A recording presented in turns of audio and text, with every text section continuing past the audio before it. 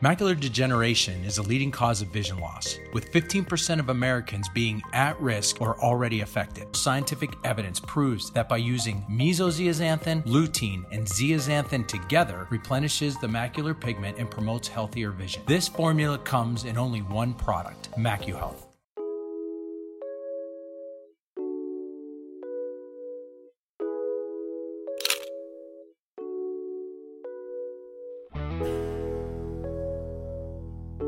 Hi, this is Dr. Kerry Gill, the host of Open Your Eyes. And today I have a very, very special guest, Dr. Michael Tolentino.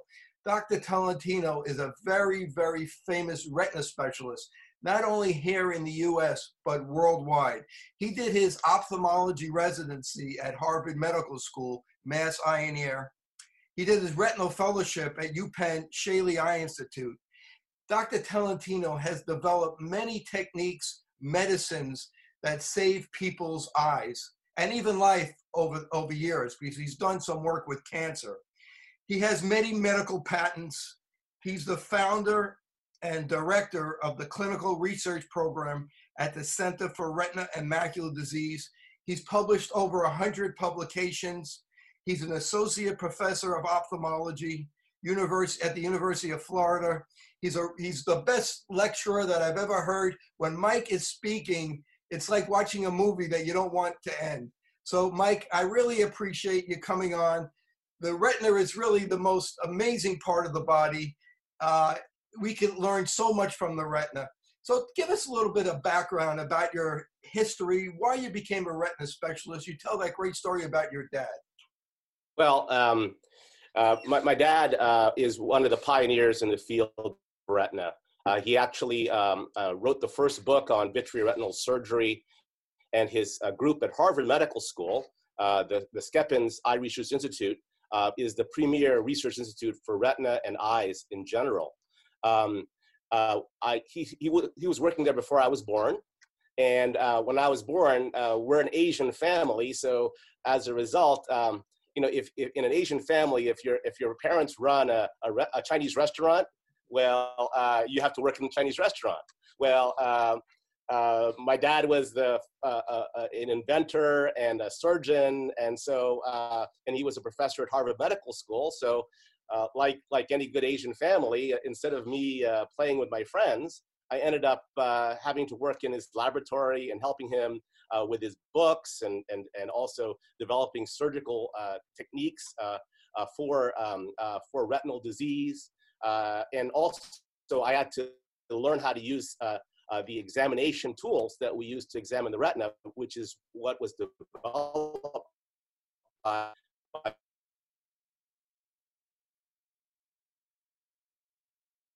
to the back of the eye. And his group, Dr. Charles Skepin's group, actually was the one that developed that and invented it. So explain to there's actually a model of that machine. I'm sorry? There's actually a model of that machine at the Smithsonian Institute. So we were having a little technical difficulties there for a second. Is it okay? Yeah, now we're back. Okay. Okay. Yeah, for some reason it froze. So explain what the retina is and what a retina specialist is. Well, the retina is what allows us to see. It actually translates the light signal into a brain signal that we can interpret, which is very important.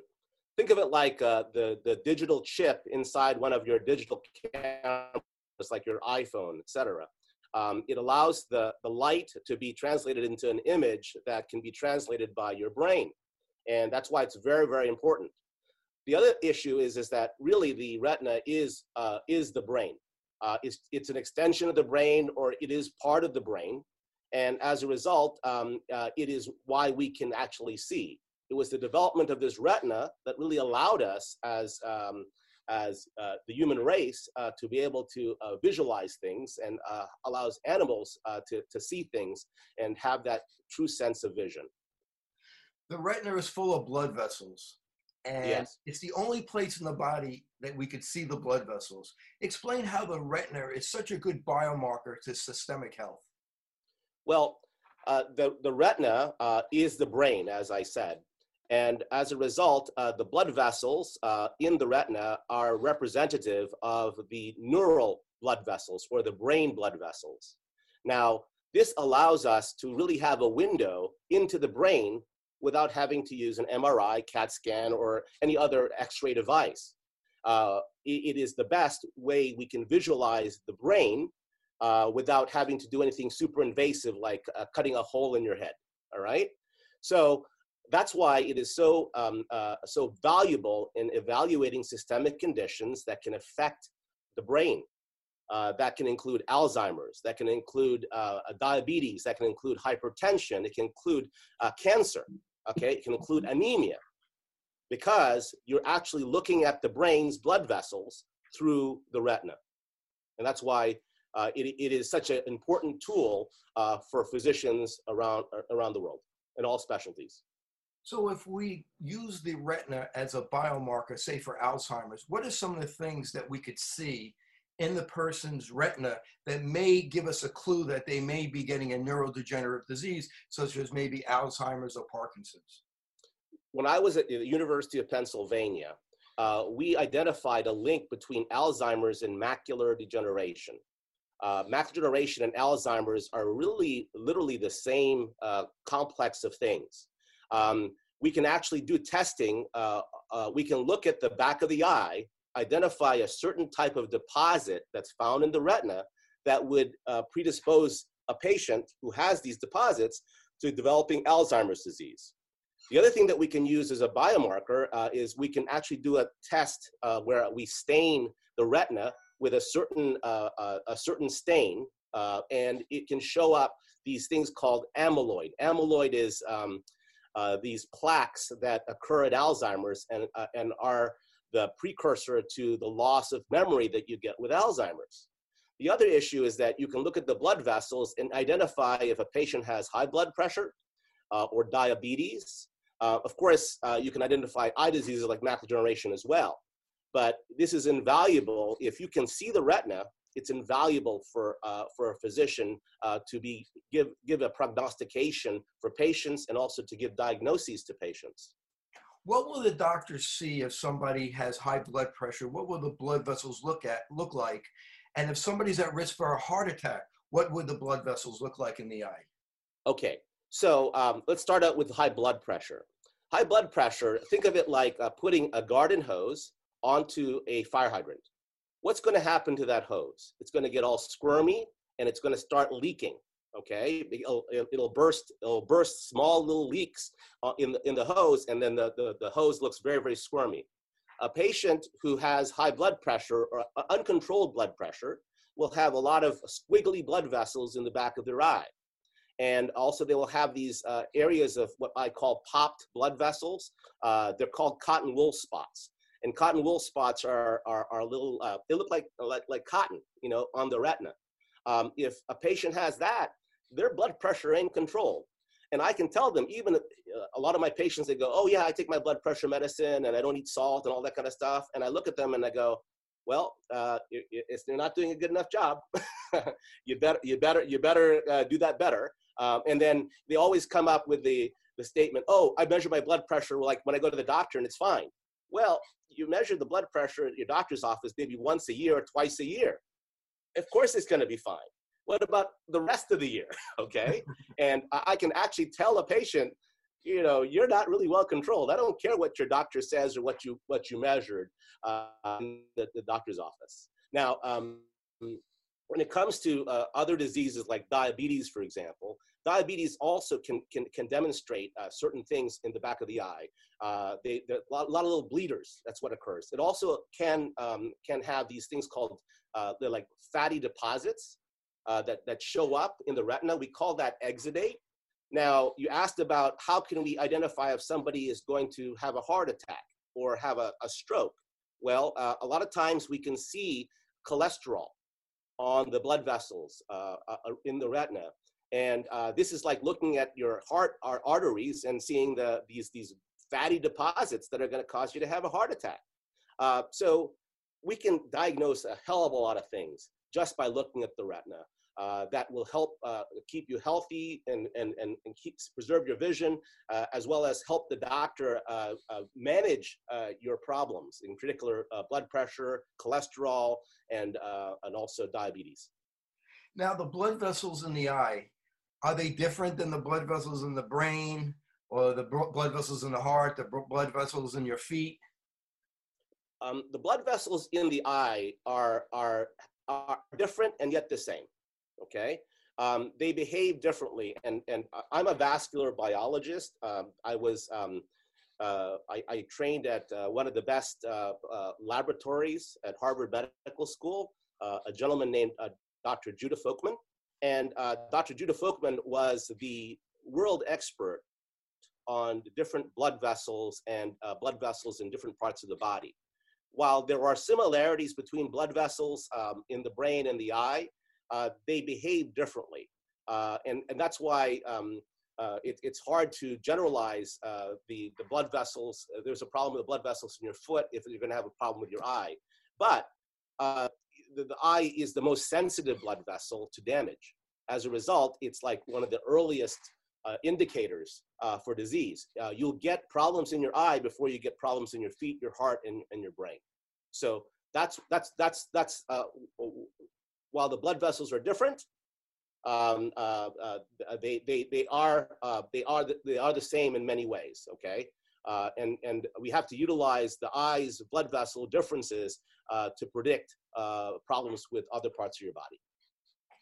So typically you see patients when the wheels are coming off the bus, pretty much.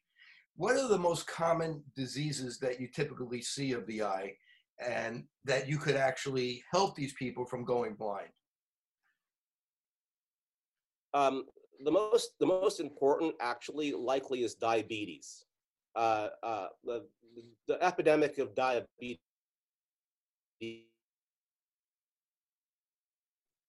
our diets, our way of our everything that we are doing in our society, we're much more sedentary, is creating a tsunami epidemic of diabetes. And this is to me, having grown up in the field, that the incidence of diabetes is extraordinary. Plus, the effects on the eye are also quite extraordinary. And it's very disconcerting. I mean, it truly is an epidemic, and probably one of the most important things and most common things that I see. Of course, the second one is high blood pressure. A lot of people, we have so much salt in our diet, and we do not exercise adequately. And as a result, our blood pressures go off kilter and cause us to have strokes and also eye problems. That also incidence has been rising tremendously, again, based on the culture and our diet.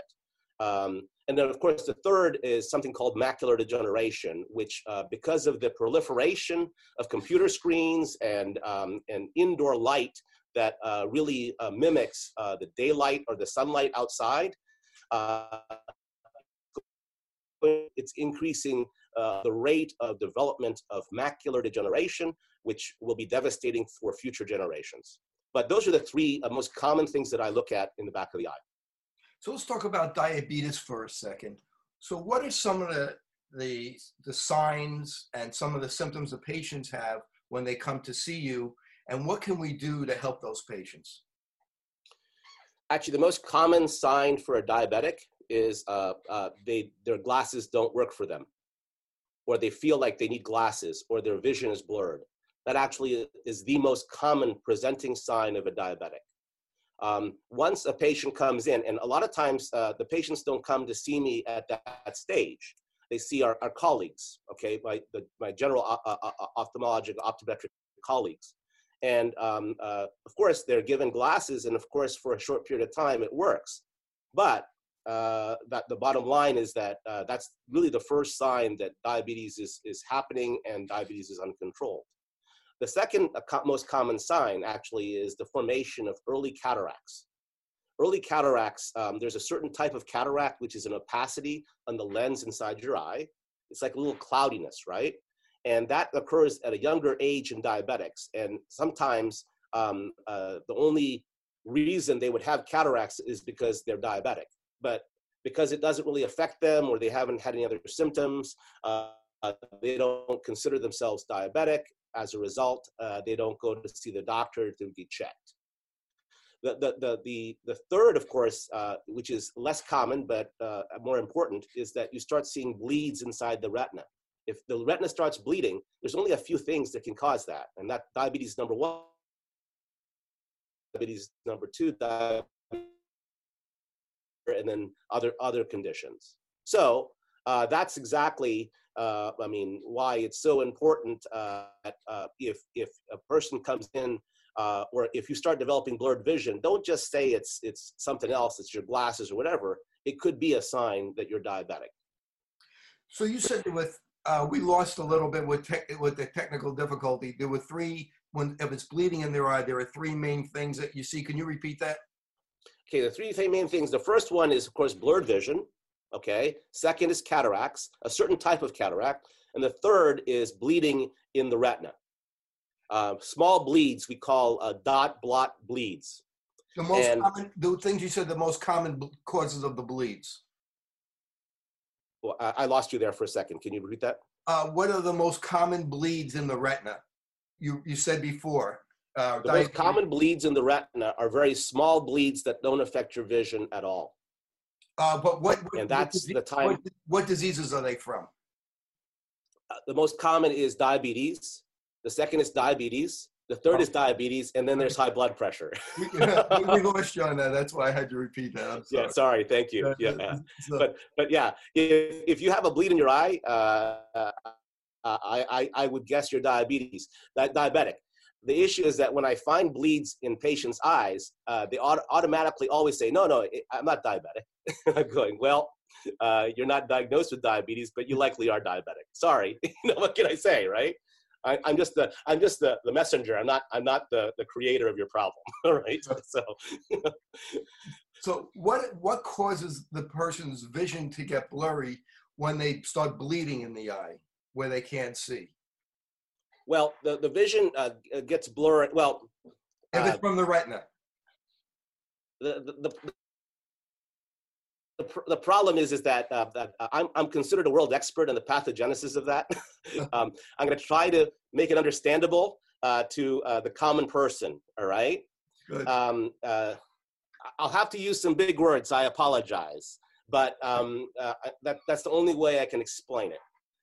Let's start out with what diabetes does to the eye and the body. The only thing diabetes does is it fills your blood levels up with sugar. All right. Now, sugar isn't bad. I mean, we eat sugar. We have a good time with it. I just ate ice cream. It's great, right? I don't drink sodas too much, but too much sugar. What happens is that it sits in your bloodstream, and what it does is it coats the cells inside your body and in your blood vessels. All right. Unfortunately, think of it like caramel. I'm sure you've eaten caramel on top of your ice cream sundae, right? Imagine caramel coating the inside lining of your arteries and your blood vessels, okay? That's not a really pretty picture, correct? No. That's exactly what you're doing when you're diabetic and you don't take care of the diabetes and your sugar is so high.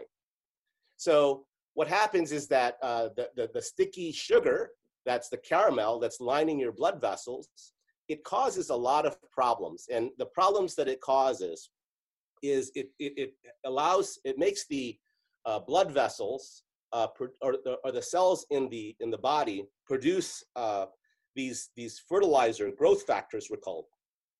Growth factors are what allow us to grow things like blood vessels, and to our skin, there's a skin growth factor. Our hair has a growth factor, that's why it grows. Also fat, there's growth factors for fat, that's why we get fat, all that kind of stuff, right? And so the sugar stimulates these growth factors that produce something called blood vessels to grow. And that's a big problem.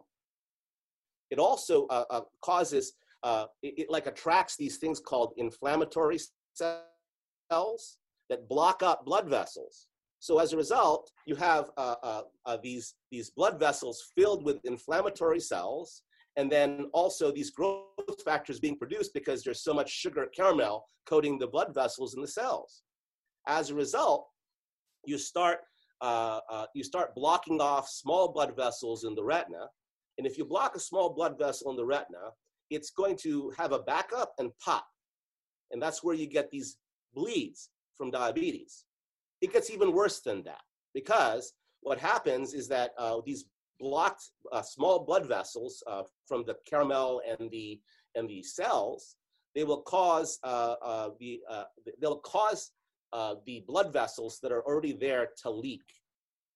And this is where we have the most visual loss from diabetics, because the blood vessels that are already there, they're not new blood vessels. The old blood vessels that are there that are being blocked up, they start leaking fluid. And then you form a blister inside the center of your vision, and you don't see very well. And that really is the main visual loss. And it's not the small bleeds, it's the leak that the small bleeds cause.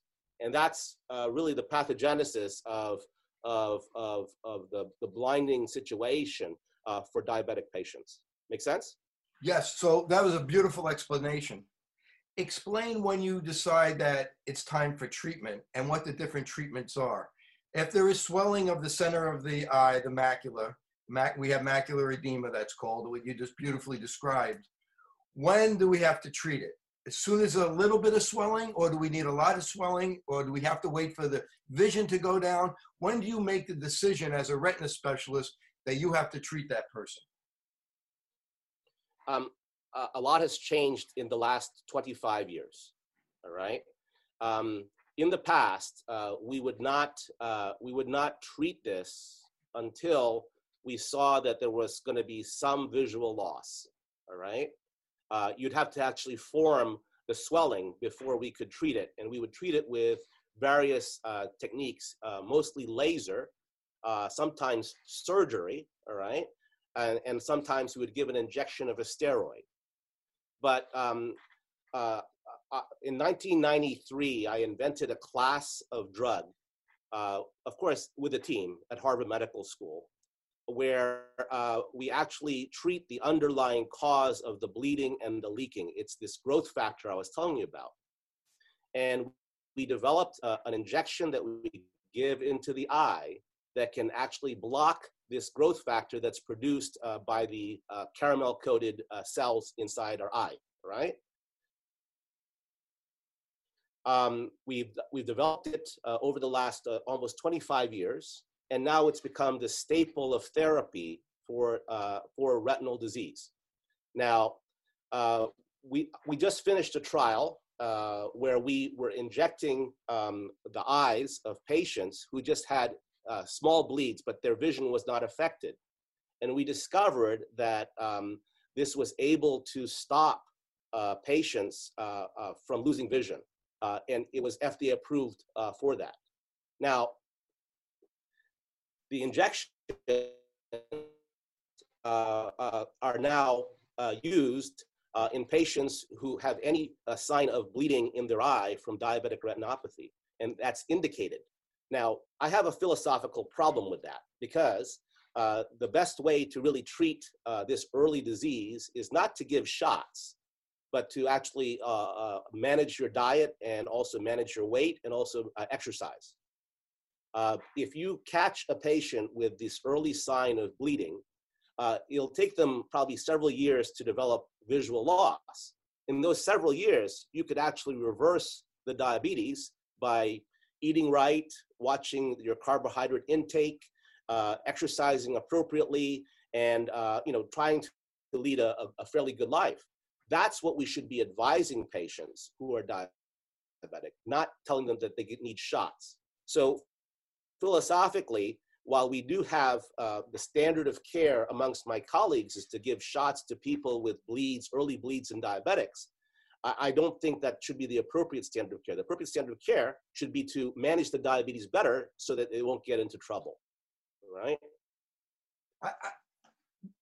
when it comes to heart, people that have heart attacks, sometimes they grow new blood vessels and they get these collaterals. There's Yes. actually a technique that you could do, this EECP technique, enhanced external counterpulsation, where they actually put like blood pressure cuffs on your legs to get you to grow collaterals in the heart. Yes. So if we prevent collaterals, how do we know when the collaterals are good and when the collaterals are bad? So do we have to worry, like, if we're injecting with anti-VEGF, that we may prevent the collaterals, good collaterals, helping people with their heart? Absolutely. Back in the day, remember, I helped develop both the anti-VEGF and also the pro-VEGF therapies. When I was at the University of Pennsylvania at the Kirby Center for Molecular Ophthalmology, I developed something called gene therapy, all right? I was working with the cardiology department to actually put a gene therapy vector into the heart to increase the levels of this factor called VEGF in the heart so that collaterals could form. Now, what's very interesting is that that is a very successful concept, but the heart is a difficult organ to study, especially in patients who have heart attacks. And most heart attack patients it's hard to give an injection into the heart. I'm just saying, it's actually easier to do that in the eye. So that research hasn't really gone so far because of the problems of injecting the heart at the time when somebody has a heart attack, right? Now, the problem is that having helped invent the anti-VEGF drugs, I know that there is a risk that if you had a heart attack and you give the shot, you could actually cause another heart attack to occur because you block off these collateral blood vessels that are supposed to grow back and refeed the heart for blood once a heart attack has occurred. Again, it's why I don't suggest in patients who have early diabetes that they should try to take care of their sugars first before they get these injections. Diabetics have a propensity, an increased risk of heart attacks. And usually they're silent heart attacks, and they're small heart attacks until eventually the heart doesn't work too well, and then you go into heart failure, and then you don't do so well. This is a very common story for diabetics. I mean, my mom, who is bedridden right now, she's diabetic, and she is dwindling away because of heart failure. She's had multiple small heart attacks that were never the big one. Oh my God, I have big chest pain. No. These are all small, undetected until you go to the doctor's office, you do an EKG, and you go, oh my God, there are 3 vessels here that are completely blocked. They're small blood vessels, but her heart doesn't work. Her heart now works at 15%. And that's why she's in oxygen. She has to stay in bed. She can't walk, and we have 24-hour health care for her because she can't even walk to go to the bathroom, all right? Now, this is what happens to a lot of diabetics. Imagine if we keep on injecting somebody's eyes over and over again, stopping the heart from reperfusing these small heart attacks. You're gonna end up like my mom much sooner than you would. So that's why you have to be responsible when we start giving these shots. There are side effects of anything that we do to treat something. Okay, the best treatment is to have a conservative treatment. Like I said, eating correctly, exercising ain't gonna kill you. All right, these injections will. So I know I keep on stressing this, but I have a lot of patients who are diabetic. They come to me and says, oh, you can fix me anyways, right? So I can just eat whatever I want. I can do whatever I want. That's not the message I want to portray here, all right? It's really the bottom line, okay? Talk about some of the really interesting instruments that you have in your office to help with early diagnosis. Well, we have of instruments. Patient has really changed the way we do medicine. Just the cameras alone that we have are phenomenal. There is a groundbreaking machine called the optical coherence tomography machine called OCT. And the OCT actually slices and dices the retina, and without having to slice and dice it. But we can see it just like a CAT scan or an MRI, and we can look at the whole retina overall and look at any subtle changes in the retina. We also have a camera that can look at or take a picture of the whole retina. It's called an Optos camera. The Optos camera is a wide field camera that allows us to see all of the retina, just a small portion of it, or just the macula. Then other technologies include something called, I have this machine actually in my room here. It's called a Maya microperimeter. And we're using that a great deal because when you have small bleeds in the retina, you're going to cause small blind spots. And typical measurements of your vision on an eye chart are not going to be able to detect any blind spots, except if you use something like this microperimeter Maya. I also have something called dark adaptation, which what happens when your retina is all sludged up, remember I told you with all that sugar, it actually causes our eyes not to be able to adapt to darkness. And this is a machine that measures that, and it will pick up really a damaged retina or ischemic retina, which is, I mean, again, phenomenal. This is all early detection of diabetes or diabetic eye disease or loss of vision from diabetes that we couldn't do before. Now, granted, we now have a therapy that we can introduce early on, which is this, which is really this injection. But what would be more important actually is to manage the sugars better. And the technology for managing sugars are fantastic. There's these machines called continuous glucose monitors that I prescribe to all my patients if their insurance covers it. And that allows them to actually look at the consequence of what they do. I'll give you an example. I have a patient who thought that, that eating carrots was good for him, but he's diabetic. And so I had him get this continuous glucose monitor, and then he ate the carrots and his sugars skyrocketed. And he goes, oh my God. So he stopped eating too many carrots. He didn't take it completely gone, but he stopped eating too many carrots because carrots have a high glycemic index. I mean, same thing with oranges. I live in Florida, so they drink a lot of orange juice here, right? So I have some diabetics who come in and go, oh, orange juice, fantastic, orange juice, it's healthy, right? And then they do this continuous glucose monitor. They drink 1 cup of orange and their sugars go up to 400. I mean, it's like, that's the best way to monitor and teach the patient exactly, what's good for them, what's bad for them. The other thing is that I have some patients who exercise a lot, way too much, especially if they're diabetic. They think that's really good for them. But what happens is that like they're on the treadmill for an hour, right? And their sugars go down to like 60. That ain't good either. You're gonna pass out, right? So if you're gonna do the treadmill, you got to have some sugar, right? And this is, I think, more important than me giving a shot to somebody's eye once a month for the rest of their lives, right? I mean, I think you agree with me, Keller. Oh, absolutely. Fantastic advice. Let's switch over to macular degeneration. You're Sure. one of the world experts in macular degeneration. You're the inventor, developer of therapies to treat macular degeneration. Tell us what macular degeneration is. Degeneration is really a rusting away of your vision. That's pretty much what it is, okay? It corrodes, and also it's the killing of the retina cells as they get older. And if you understand that, you understand macular degeneration. What you have to do, though, is understand why do we rust? That's number one. And also, why do the cells in the retina die? That's number two, okay? And science has really come up with a lot of the answers just in the last 4 to 5 years. So the question is, why do we rust? And why do we rust mostly in the center of the vision, which is called the macula? That's why it's called macular degeneration. We don't talk about peripheral degeneration, which is the retina outside the center, only the center. The main reason is because that area of tissue receives more light than any other part of the body.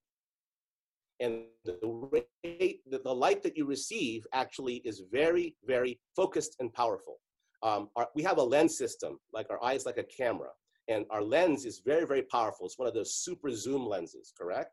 And what that does is it actually amplifies or intensifies the light, and it puts it into a nice point right to the center of our vision. So imagine when we wear glasses, right? We wear glasses to focus the image so that it lands right on the center. But what that does is it behaves like a magnifying glass when you're trying to start a fire on a leaf. It intensifies the light. So light that is not normally harmful or burning becomes something that can actually, your center of your vision is very exposed. It's like the pinpoint of the magnifying glass where you start the fire on the leaf, all right?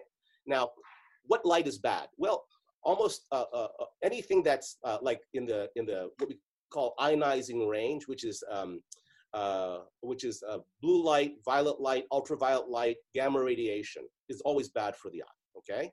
Now, the problem is that UV light doesn't get to the back of the eye. So the only ionizing radiation that can get to the back of the eye is between 500 and 400 nanometers. Now, what is so special about this ionizing radiation? Ionizing radiation is just defined as something that can cause something called oxidation. Now, most people don't understand what oxidation is, but oxidation is just rusting, okay? So the only form of photorusting that can occur is with this particular wavelength of light. As a result, that's what initiates and propagates the macular degeneration, which I told you is just rusting, correct? Now, the other factor that just was recently discovered is, why did the cells die? Well, they die because there is a genetic switch that is found in our retinal cells, that if you expose to this blue light, which is photooxidative, right, it will cause the retinal cells to commit harikiri. Harikiri is a form of death or suicide that is very well described in the Japanese literature. It's a very clean, programmed cell death, all right? And all you have to do to kill these cells and cause the blindness from macular degeneration is to shine this wavelength of light, which is 445 nanometer, which is right in the blue spectrum of light, on the retina, and it will cause the cell to signal cell death. And it's a really clean death. It's not like, you know, bloody and all that kind of stuff. It's just the cells just die, and then they get cleaned up, and then you have a blind spot in the back of your eye. I just described something called dry macular degeneration, all right? There's another form of macular degeneration called wet macular degeneration. And again, it's caused exactly by this thing called oxidation or rusting. Think of your car, and you spray it with salt water every morning, okay? It's like looking at, I'm unprotected on the screen because the reflection off my glasses, I'm not wearing my glasses. So I would never usually do this. I would always wear my protective glasses before I look at the screen this long. But you know, for video purposes, I'm okay, right? But I've already been in front of this computer for 45 minutes or 30 minutes or so. And I know that several of my cells in my retina are killing themselves, okay? I know that. But thank God I have close to 1 million retinal cells. So if I lose 1 or 2 now, that's okay. Imagine when I get up to 85, right? And I've done this a lot. Well, my 1 million retinal cells, a lot of them would have killed themselves already.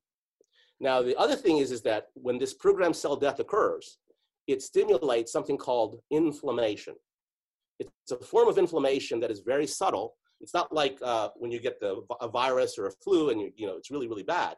It's a subtle inflammation. And that's what the inflammation was designed to clean up the dead cells. Think of them like you know, when there's a big war and there are a lot of dead bodies, correct? And you have these people who go in and collect the bodies and then they dispose of them, correct? Well, those are inflammatory cells. The problem is that these inflammatory cells, they can get pissed off and they start producing this factor called VEGF, which is what happens when you coat blood vessels and cells with sugar, right? And as a result, you have the possibility of developing new blood vessels that grow into the same area where the cells are dying. Not a good situation, but we have a good treatment for it, those injections again that we were talking about. So in this short 5 minutes, I've explained to you the whole pathogenesis of macular degeneration. And it also gives you clues in terms of what you can do as a patient or somebody who may develop macular degeneration in their future, how they can prevent that. Very similar to diabetes, we have now preventative strategies that can help us slow down the disease. Vision Edge gives you less eye strain and reduced damage caused by blue light. We like to call Vision Edge sunscreen for the eye. It all starts with your highest level of visual performance, only achievable through scientifically proven Vision Edge. Thank you for tuning in to the Open Your Eyes podcast. If you like the video you're watching, please hit the like button. Also, hit subscribe for weekly new episodes of the podcast, along with pod winks and bonus content. All right, let's get back to the show. Now, the blue light coming off the computer is unopposed there's no infrared to kind of balance it or UV to balance it. It's just blue light, and people are looking at the computers all day. How dangerous, if we could just talk about how dangerous that blue light coming off the computer, is it dangerous or is it not dangerous? What do you think? Well, I would say 15 years ago, it wasn't dangerous, all right? It's because the amount of light that was coming off the screens, the bad light, and again, the bad wavelength of light is called 445 nanometer blue light, all right? It was approximately 1/10 the strength of a sunset, all right? Now, I have an iPhone 7 here, all right? iPhone 7 is actually, at this setting, which is a medium brightness, is about 2 times the power of blue light that comes out of a sunset. In my backpack, I have an iPhone 11, which I don't like to use too much because it actually is close to 7 times that of a sunset. All right? Wow. So, back in the day, I'll give you an example. I just saw a patient maybe 3 weeks ago. He's 22 years old. All right, he was in college here, at local college over here, and he was given an iPhone 11, probably for Christmas. Before that, he was with an iPhone 7. Now, college students, they live on this thing, right? Well, what happened is that he started using the iPhone 11 the same amount as he was using the iPhone 7, and he lost vision. Wow. Yeah, he noticed it, and that's why he came here. And he went to one of my colleagues who couldn't find anything wrong, okay? But what I found, actually, when I looked into his eye, now, of course, I'm an expert, et cetera, he was starting to develop drusen, which is the hallmark sign of macular degeneration. But he's 22 years old. Wow. That sucks. I mean, I have so many cases of that, and people don't realize this. It's because this is the first generation that has been able to expose themselves to sort of really high-powered light, okay, visible light in the blue spectrum. Again, I always harp on 445 nanometer because 445 nanometer is what comes out at peaks from computer screens, from iPhones, from sunlight, daylight, etc. And that's the one that triggers the cell death in the retina. And that's why this patient, 22-year-old, he lost vision. Hopefully, I don't know if he'll get some of his back, but functionally, he's lost vision. All right. Wow, that's incredible. Well, it's sad. All I'm saying is it's sad. What are we doing to ourselves? And the generation that's growing up now. So what kind of filtering glasses should people wear to protect themselves against blue light? Well, it has to be ones that filter 445 nanometer blue light. Now, I've tested 53 different lens types. The only one that I found was a Canadian brand, okay? It's called True Blue Lenses, and it uses something called pigment impregnated technology. Now, there are other glasses that use that effectively. I'll show you my glasses. They're kind of yellow. That's why they reflect, okay? And the problem with this is that they're sort of yellow, so people look at it and say, oh, it looks urine colored. So initially, when I was trying to convince my 21-year-old son to wear it, he goes, Dad, I don't look good with this. I said, son, if you want to use that computer that I just bought you for school, you better wear this, otherwise I'm taking that away. I'm also going to take away your iPhone, okay? Right. And so he uses that, and what he finds? He was having sleep disorder, right? College students they party too much. You know how that works, right? And they don't get enough sleep, right? Yes. Well, after he started wearing these glasses, and then he now wears sunglasses to use his computer. He has a 5K Macintosh. 5K Macintoshes are like super powerful. This Macintosh I'm using right now, it's a weaker one. I haven't upgraded, okay? Because I don't want to destroy my eyes, But he did, and he now wears not only his prescription glasses, but he wears sunglasses on top of the True Blue sunglasses on top of them too. And now he has no problem sleeping. Actually, he sleeps too much, I think. But, I know the feeling. You can't win for trying, right, Kerry? No, you can't. Not when it comes to kids. So before we cut out a little bit when you said the True Blue lenses. Are there any other brands, or that was the only one that you tested? That was the only one that I tested. And, I have a foundation because they're a small company. Mm-hmm. And I didn't know if they're going to survive. So my foundation actually invested in them to make sure that they will survive, because we need that level of protection. Hopefully, if we show this to the industry, that they will rise to produce lenses and sunglasses that actually truly protect, rather than just appear like they protect you. Okay, so. What's really sad is I recently went to a lecture, and I actually asked the speaker about blue light and is it dangerous to the retina, and he says, that's all bull. Now I'm talking to the world expert right here, so I'm glad to hear that it is not bull. But it's the same thing that happened with cigarettes. It also is the same thing that happened with Coca-Cola. I shouldn't say Coca-Cola, but high fructose corn syrup. All right. There were pundits that said that, because they're aligned to the industry. You understand what I mean? Right. I mean, the biggest companies in the United States, they all want people to use the computer more than not use it less, right? I mean, Amazon, Apple, I can name. They're the most valuable companies in the world. Look at history. The most valuable companies back then were the cigarette companies. How long did it take how many people had to die from smoking cigarettes before we realized that, even now, people still smoke. Holy crap, right? People are still dying of lung cancer. What can I say? And then high fructose corn syrup. That's why we have so much diabetes. Right. We were told that this sugar stuff was good for you. We have an investor. His name is Warren Buffett, and he says that he drinks 6 cans of Coke or cherry Coke a day. That's why he's so smart. Right. Give me a break. I studied when I was a kid in mainland China, and there was the prime minister there was a guy named Deng Xiaoping. All right, and they would have commercials in communist China where they would show Deng Xiaoping smoking a cigarette, saying, "I'm 90 years old because I smoke cigarettes, Fortune brand cigarettes." Right? So you understand that there are a lot of scientists who will, how do you put it, be mainstream.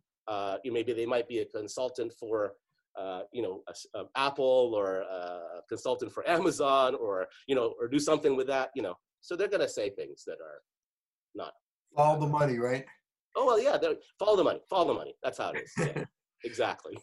So when you're outside for like the morning sun, and it's balanced with infrared, and the UV, I guess, hasn't come, takes a little while for it to come up. It's safer, the blue light or sunset? Is it safer, or is it still just as bad? No, it's just as bad. I'm doing a lot of research on using filtering blue light at the full spectrum for patients who have traumatic brain injury and migraine headaches. Okay, and we're actually testing this concept with one of the world's experts on concussions up in Canada. And what I found is that if you look at the tracks, okay, so infrared light and red light is actually very good. It's a healing wavelength of light, okay? And the issue is that the receptors for that healing wavelength of light are actually not found in the macula. They're found throughout the whole retina, all right? Same thing with the blue light receptors, but the blue light receptors, that's the cone cells, right? That's the cone cells. And so they are getting a lot of exposure to blue light, and the red cannot counterbalance that. It just doesn't happen. And this is the same signaling process that occurs in patients with migraines and also with concussions, because the brain is short-circuited, and red light and blocking blue light is going to be very beneficial for allowing the resting of the brain and to stop the stimulation of the brain. And this is a hypothesis that I've had for a long, long time, and now it's being borne out by having people with post-concussion syndrome and migraines wear this particular lens. When they've worn other lenses, it didn't block the full spectrum of blue light. It didn't help. And so there's a lot of scientists that go, oh, this blue lighting technology doesn't work. They're wrong. No, it does work. It's just that the technology that you were testing was ineffective because it wasn't blocking the appropriate wavelengths of light. That's all. So do you need to block 100%, 50%, 70%? Everybody has a threshold. It's a threshold, all right? If you block, the sunglasses that True Blue makes, 96%. That's pretty good, okay? And then these indoor ones are 76%. But compared to the leading like blue protecting lens, that's usually 12%, 13%. Wow. Now, it blocks. I mean, they're not wrong. They're not lying. It does block, but 13%. So think about, there was a recent article that just came out about skin cancer melanoma and the UV exposure, right? They found out that in non-Latino Caucasians, that 94% of melanomas are caused by UV exposure, right? That's brand new. That's not something that a lot of us knew. We thought it was, but it was actually proven. Now, look how long it's taken us to prove that. So the suggestion now is that you have to wear an SPF of close to 30 to 50, okay? Anything low, but you go to the drugstore, all right? There's SPF of 3, SPF of 10, SPF of 15. Right. Pretty much useless, okay,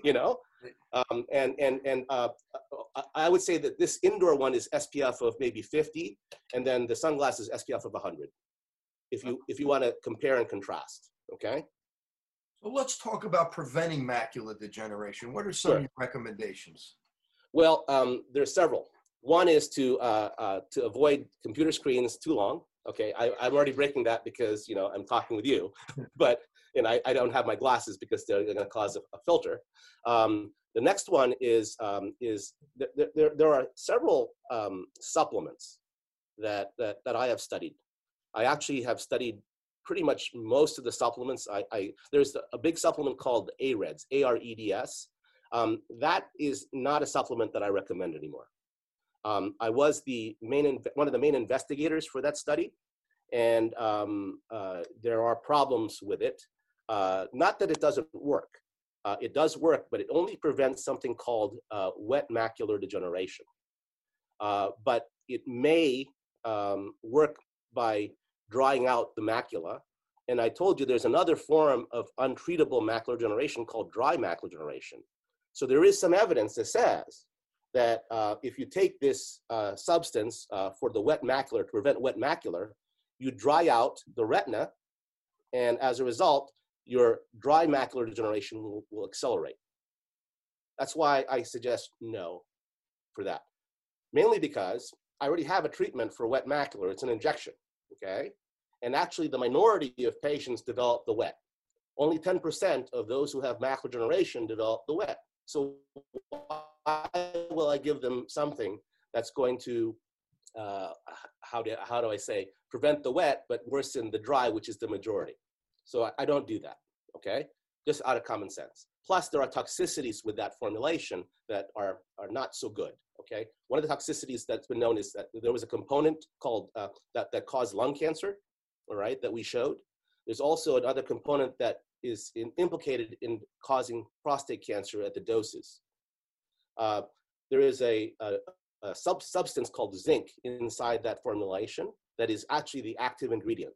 The problem with zinc is that there is FDA warnings that say that you shouldn't take more than 40 milligrams of zinc for more than 10 days, otherwise you'll get neuronal damage.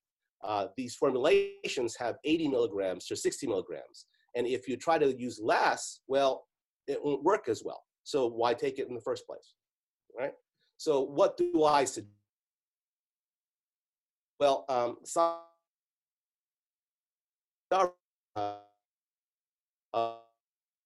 the protectant inside our eye. It's called macular pigment, okay? You understand, pigment is what protects our skin, our eyes, all our bodies from radiation, okay? And this macular pigment, oh yeah. We lost you again, so if you could just pick up, what do I suggest?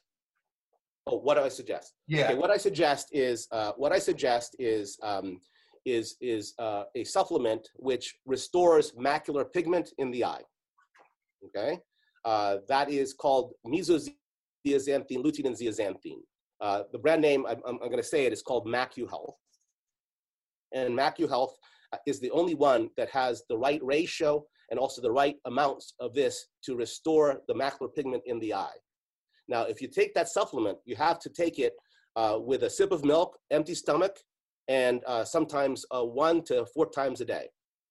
I've been doing research on this substance now since 2008, and I actually have used it to stop or prevent the need for injections. And if you're getting injections, stop the need for continued injections.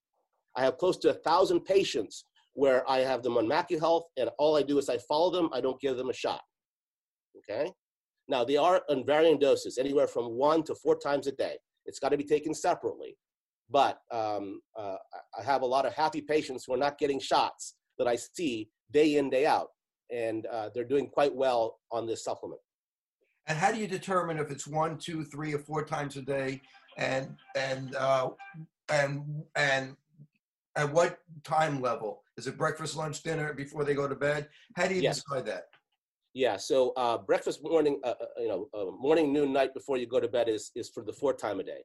Now, my father developed wet macular degeneration, and I diagnosed him on a Sunday, all right? Because he goes, my dad is professor of ophthalmology at Harvard Medical School, and he goes, oh, I'm not seeing so well from my right eye. I think the cataracts are getting worse. And I said, Dad, I just looked at you like 2 months ago. Your cataracts weren't even bad, all right? I mean, the power of denial, even in a world-class, famous, ophthalmologist, retina specialist, still denies everything, you know what I mean? Like a cardiologist going, oh, the chest pains aren't bad, I'm not having a heart attack. I mean, seriously, right? Right. Well, my dad always says that he can dish it out, but he can't take it, all right? So when I diagnosed him with wet macular, he says, I don't want to get a shot. What are you talking about? You know what he said? He goes, who's going to give it to me? I said, well, you're sort of looking at him. No, you can't. You're my son. You can't give it. I said, and why not? So what he did was he did an experiment. He had been reading all that research I was doing. And he decided, he looked at one paper, and he's a scientist. He's developed surgeries and treatments. He's a professor at Harvard Medical School. Hello? So he looked at the papers, and he saw one paper, which was the toxicity of this MacuHealth, or mesozeaxanthin, lutein, and zeaxanthin. He read, and he pointed out to me that the toxic dose of this MacuHealth is 5,000 pills a day. And the reason why, in drug development, I'm a drug developer. I have founded 8 biotech companies right now. So I'm developing drugs for cancer, for Alzheimer's, for all these different things, right? At this very moment.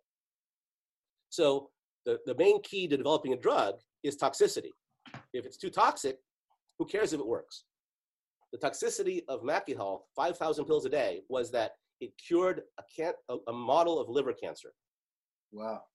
Yeah, so we use the model of liver cancer to see if it's to hyperdose an animal, right, or a human, because it won't get broken down if you have liver cancer, and then you'll show all these different toxicities. But instead of making the dose so high and causing other toxicities, what it did was it cured the liver cancer. So the model was, it was useless, right? In terms of, so looking at that, my dad said, well, why can't I take 4? So I said, I don't know, well, go ahead, but I said he was crazy. Look, you have wet macular degeneration. I can see it. I showed him the OCT, he got the angiogram. Yeah, wet macular degeneration. I mean, I've never used this to treat wet macular degeneration, okay, only to prevent it. So he did it, and I made him a deal. I said, okay, you do what you want. Give you 3 weeks. 3 weeks, that's it, right? 3 weeks. So he did what he wanted. And I said, if it didn't work, I'm giving you a shot that day. And I'm not going to tell you anything. I mean, you're just going to get the shot, all right? So he took this 4 times a day. And in 3 weeks, his vision went from 2100 to 2050. He still had fluid. The bump went down to maybe 50%. So it was commensurate. So I go, what the heck? What'd you do? I thought he went to his student. Some of his students are the who's who in ophthalmology, like the chair of UC Irvine. I mean, you go around the world, and they're the who's who in ophthalmology. So I thought he snuck out, because he didn't want to get it from me. So I said, Dad, what the heck? What are you doing here? What's wrong with you, right? Why did you have to go to somebody else? And he goes, no, I didn't go to anybody else. I just took this pill. I said, you serious? The pill that I've been studying for almost 8 years, and you took it, and it actually works to stop you from having injections. So I followed him once every 2 weeks or so, and then in 3 months, completely gone, and his vision is 20/25. Wow, that's a great story. This was 2016. 2016. Today it's 2020, right? Not a single injection. He's still on the MacuHealth, and I check him now every 3-4 months, and he's perfect. His vision is better because the side effect of MacuHealth is that it improves vision. It improves visual function. That's been studied up the kazoo, et cetera. So a lot of athletes want to use it. I mean, that's their prerogative because like my son is a tennis player. He pops MacuHealth left and right so he can win tournaments. He actually made it to states in doubles in Florida. That's hard. And he's a short guy, so he doesn't have the advantage of being like a tall, a lanky Djokovic or something like that, right? So vision is very important, especially with athletics. I give it to my son for baseball. His pigment is 0.86.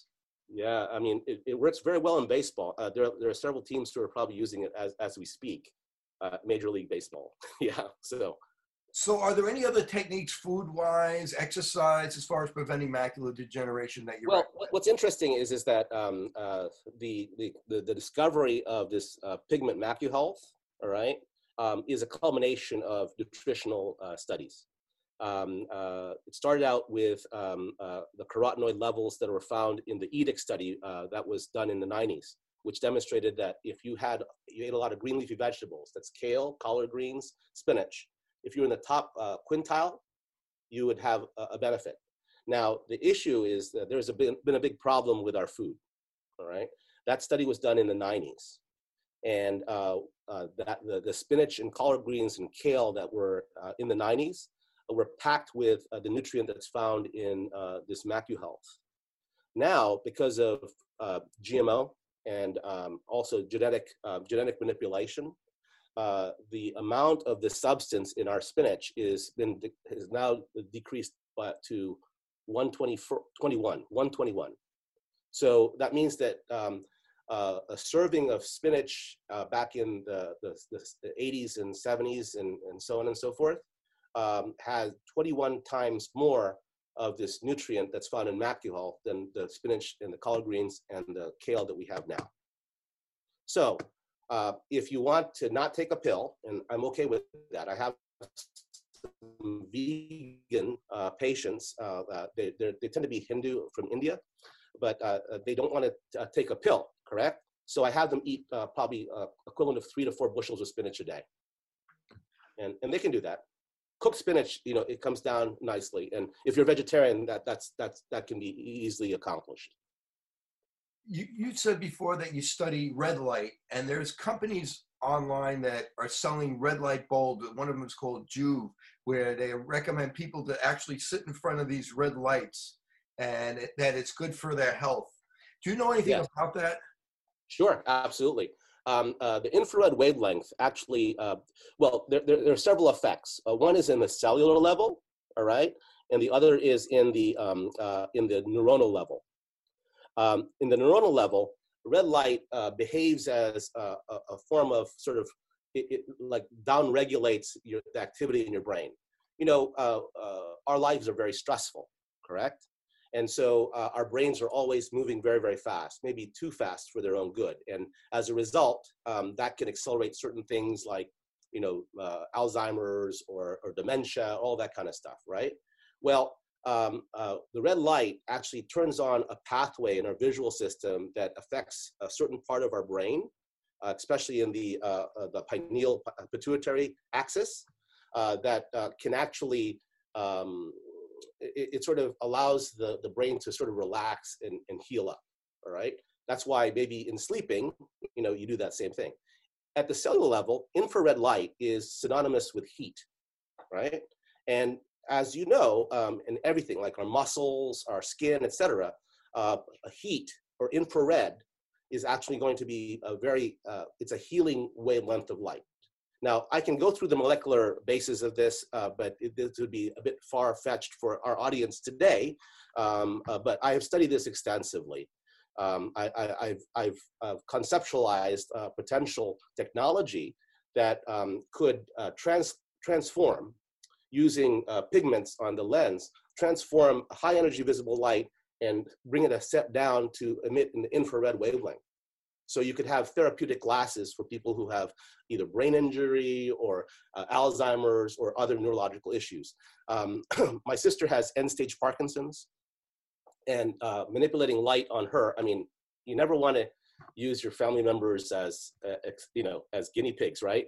But, you know, that's what I do. Like, look at my dad, you know, I mean, but he made himself a guinea pig. You know, I call him like Dr. Frankenstein, you know, he's doing his own, you know, own time of research on himself. A lot of scientists are like that, by the way.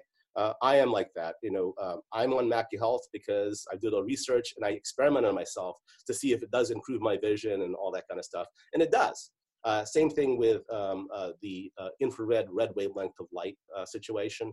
It's a very powerful tool. It's just we don't have the boundaries of that technology yet. You know, what wavelength is appropriate, you know, and also what intensity. All these things haven't been really worked out. They've been worked out in cell culture. They've been worked out in the basic science, but applying to clinical realm, I mean, I can't attest to that yet, because delivery is going to be very, very critical. Whether it's near infrared or far infrared, that type of thing. Exactly, yes, exactly. It's the wavelength. I mean, it's just like blue light, you know. Most sunglasses protect against 400 to 420, but the big problem is 420 to 470, right? That's the problem, and almost no sunglasses protect against that. Right. So same thing with infrared. Is it the far infrared, mid-infrared, or near infrared? Don't know, not yet. Working on it. One last question to ask you before I let you go, and I really appreciate you. You've been so generous. This is fun. This is great. Talk about medications. I find it fascinating when medications affect the retina or different parts of the eye. Can you talk about some of the common medications that could affect the retina? There are a lot of common medications that can affect the retina. I guess the most common one is aspirin. All right. If you're diabetic, or if you are, if you have a retinal detachment or retinal tear, or if you have a macular degeneration, taking aspirin once a day, if you don't really need it, could cause your eyes to bleed more and bleed so badly that you go blind. Of course, that goes along with all the other medicines as well, like Coumadin, Plavix, you know, Pradaxa, all these different blood thinners. All right. So that is probably one of the most common medicines that is overused and results in retinal or vision-threatening situations. Okay, that's number one. Then there are other medicines that are toxic, potentially toxic to the retina, that are used in other forms of medicine. For example, rheumatology. One of the mainstays of treatment for SLE or lupus, systemic lupus erythematosus, is called Plaquenil. Now, Plaquenil has some problems because it's derived from a anti-malaria drug called quinine.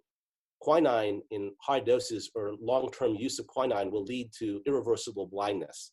It'll cause a macular degeneration that is not far-fetched from dry macular degeneration. It's an accelerated form. So the problem is that we don't have to give quinine to patients, but for those who have lupus or other rheumatological disorders, Plaquenil is a mainstay of treatment. Now, it's a really good drug, except that it can cause blindness, which is kind of, not a great thing. The other ones, of course, are in the chemotherapy realm. There's a drug called tamoxifen that is given to a great deal to patients with certain solid tumors like breast cancer. And there are also some derivatives of tamoxifen that can cause a retinopathy. That's not as common, but having worked at both the Dana-Farber at Harvard and the Abramson Cancer Center at the University of Pennsylvania, I saw enough of this in the eye that's a problem. The other thing that I see a lot of actually is problems with veterans, veterans who were exposed to Agent Orange. So while I know that's not a drug, it is something that, I used to run the VA retina service in Philadelphia for 5 years or so. And I saw a lot of eye disease that was unusual in patients who had been really bathed in Agent Orange in the Vietnam War. And I put that as a drug. Okay, I mean, I know, I see this a lot. I actually saw 4 patients with Agent Orange exposure that I'm treating, and they're really weird. It's like, this is weird retinal stuff, and it has to be that exposure because I don't see this kind of manifestation. It sort of looks like macular degeneration, sort of looks like diabetic retinopathy, sort of looks like all these other diseases, but it's not. And that's why I call it exposure to Agent Orange. But that's not going to be defined. And that's fine, I know that the VA or the government doesn't want to study that anymore, and so it's just the way it is. But those are the common medication-related problems. Of course, I also see patients who are on antipsychotics or lithium, for example, or Mellaril. That's not as frequent. But my wife is a psychiatrist, so she always points out these cases to me. It's not something that I see often. So, how about statins? There's a lot of controversy around statins. Well, in the eyes, there's my mentor. She's the chair at Harvard Medical School. She's been studying the use of statins in macular degeneration, and she has really shown some strong effects of statins. But there have been other people saying that statins may have some toxicity to the back of the eye. I'm not as versed at that. Again, politically, there's a lot of benefit. There's always both sides to the equation, right? And I think that the evidence that statins are helpful to the eye in certain situations is stronger than the toxicity side. Okay. Yeah. And do you ever think that we'll see an anti-VEGF eye drop instead of having to do the injection for macular degeneration and diabetes? I'm currently working on that. The problem is that the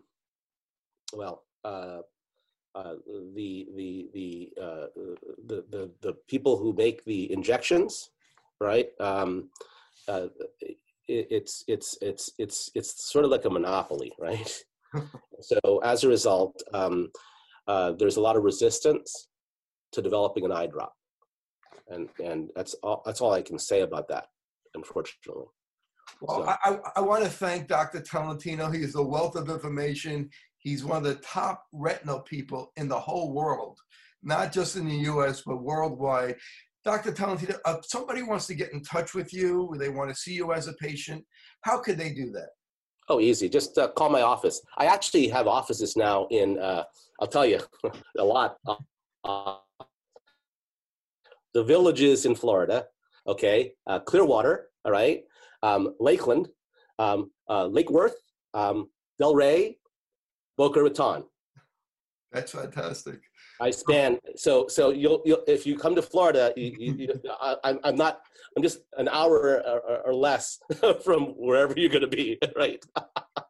Well, I really appreciate Dr. Tolentino spending time with us.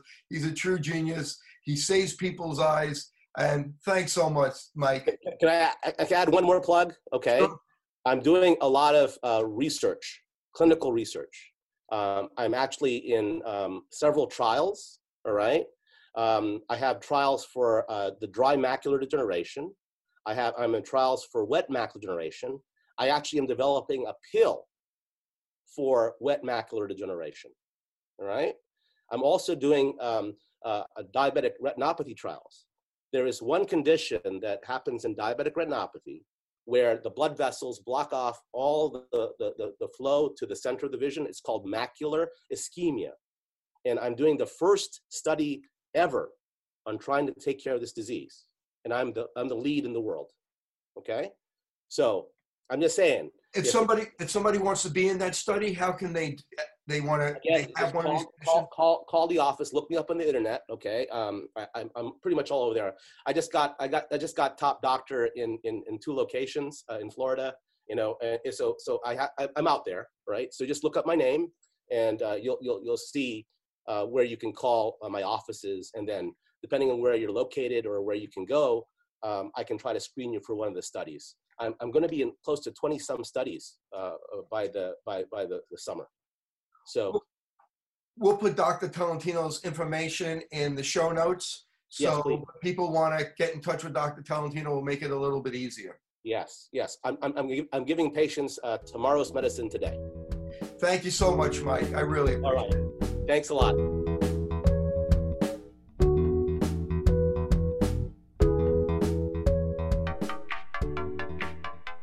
Since I bought Safe For You, my dad makes me clean his boat. Es natural y es un buen producto. Every time I go back to school, my mom always makes sure that I have my Safe For You products. I like to bring extra, and my roommates certainly don't mind. It's a good thing I had Safe For You to clean up after this little guy. When my hands get dry, I like to wash them with Safe For You. And most importantly, the reason why I buy Safe For You is because it's safe for me and you.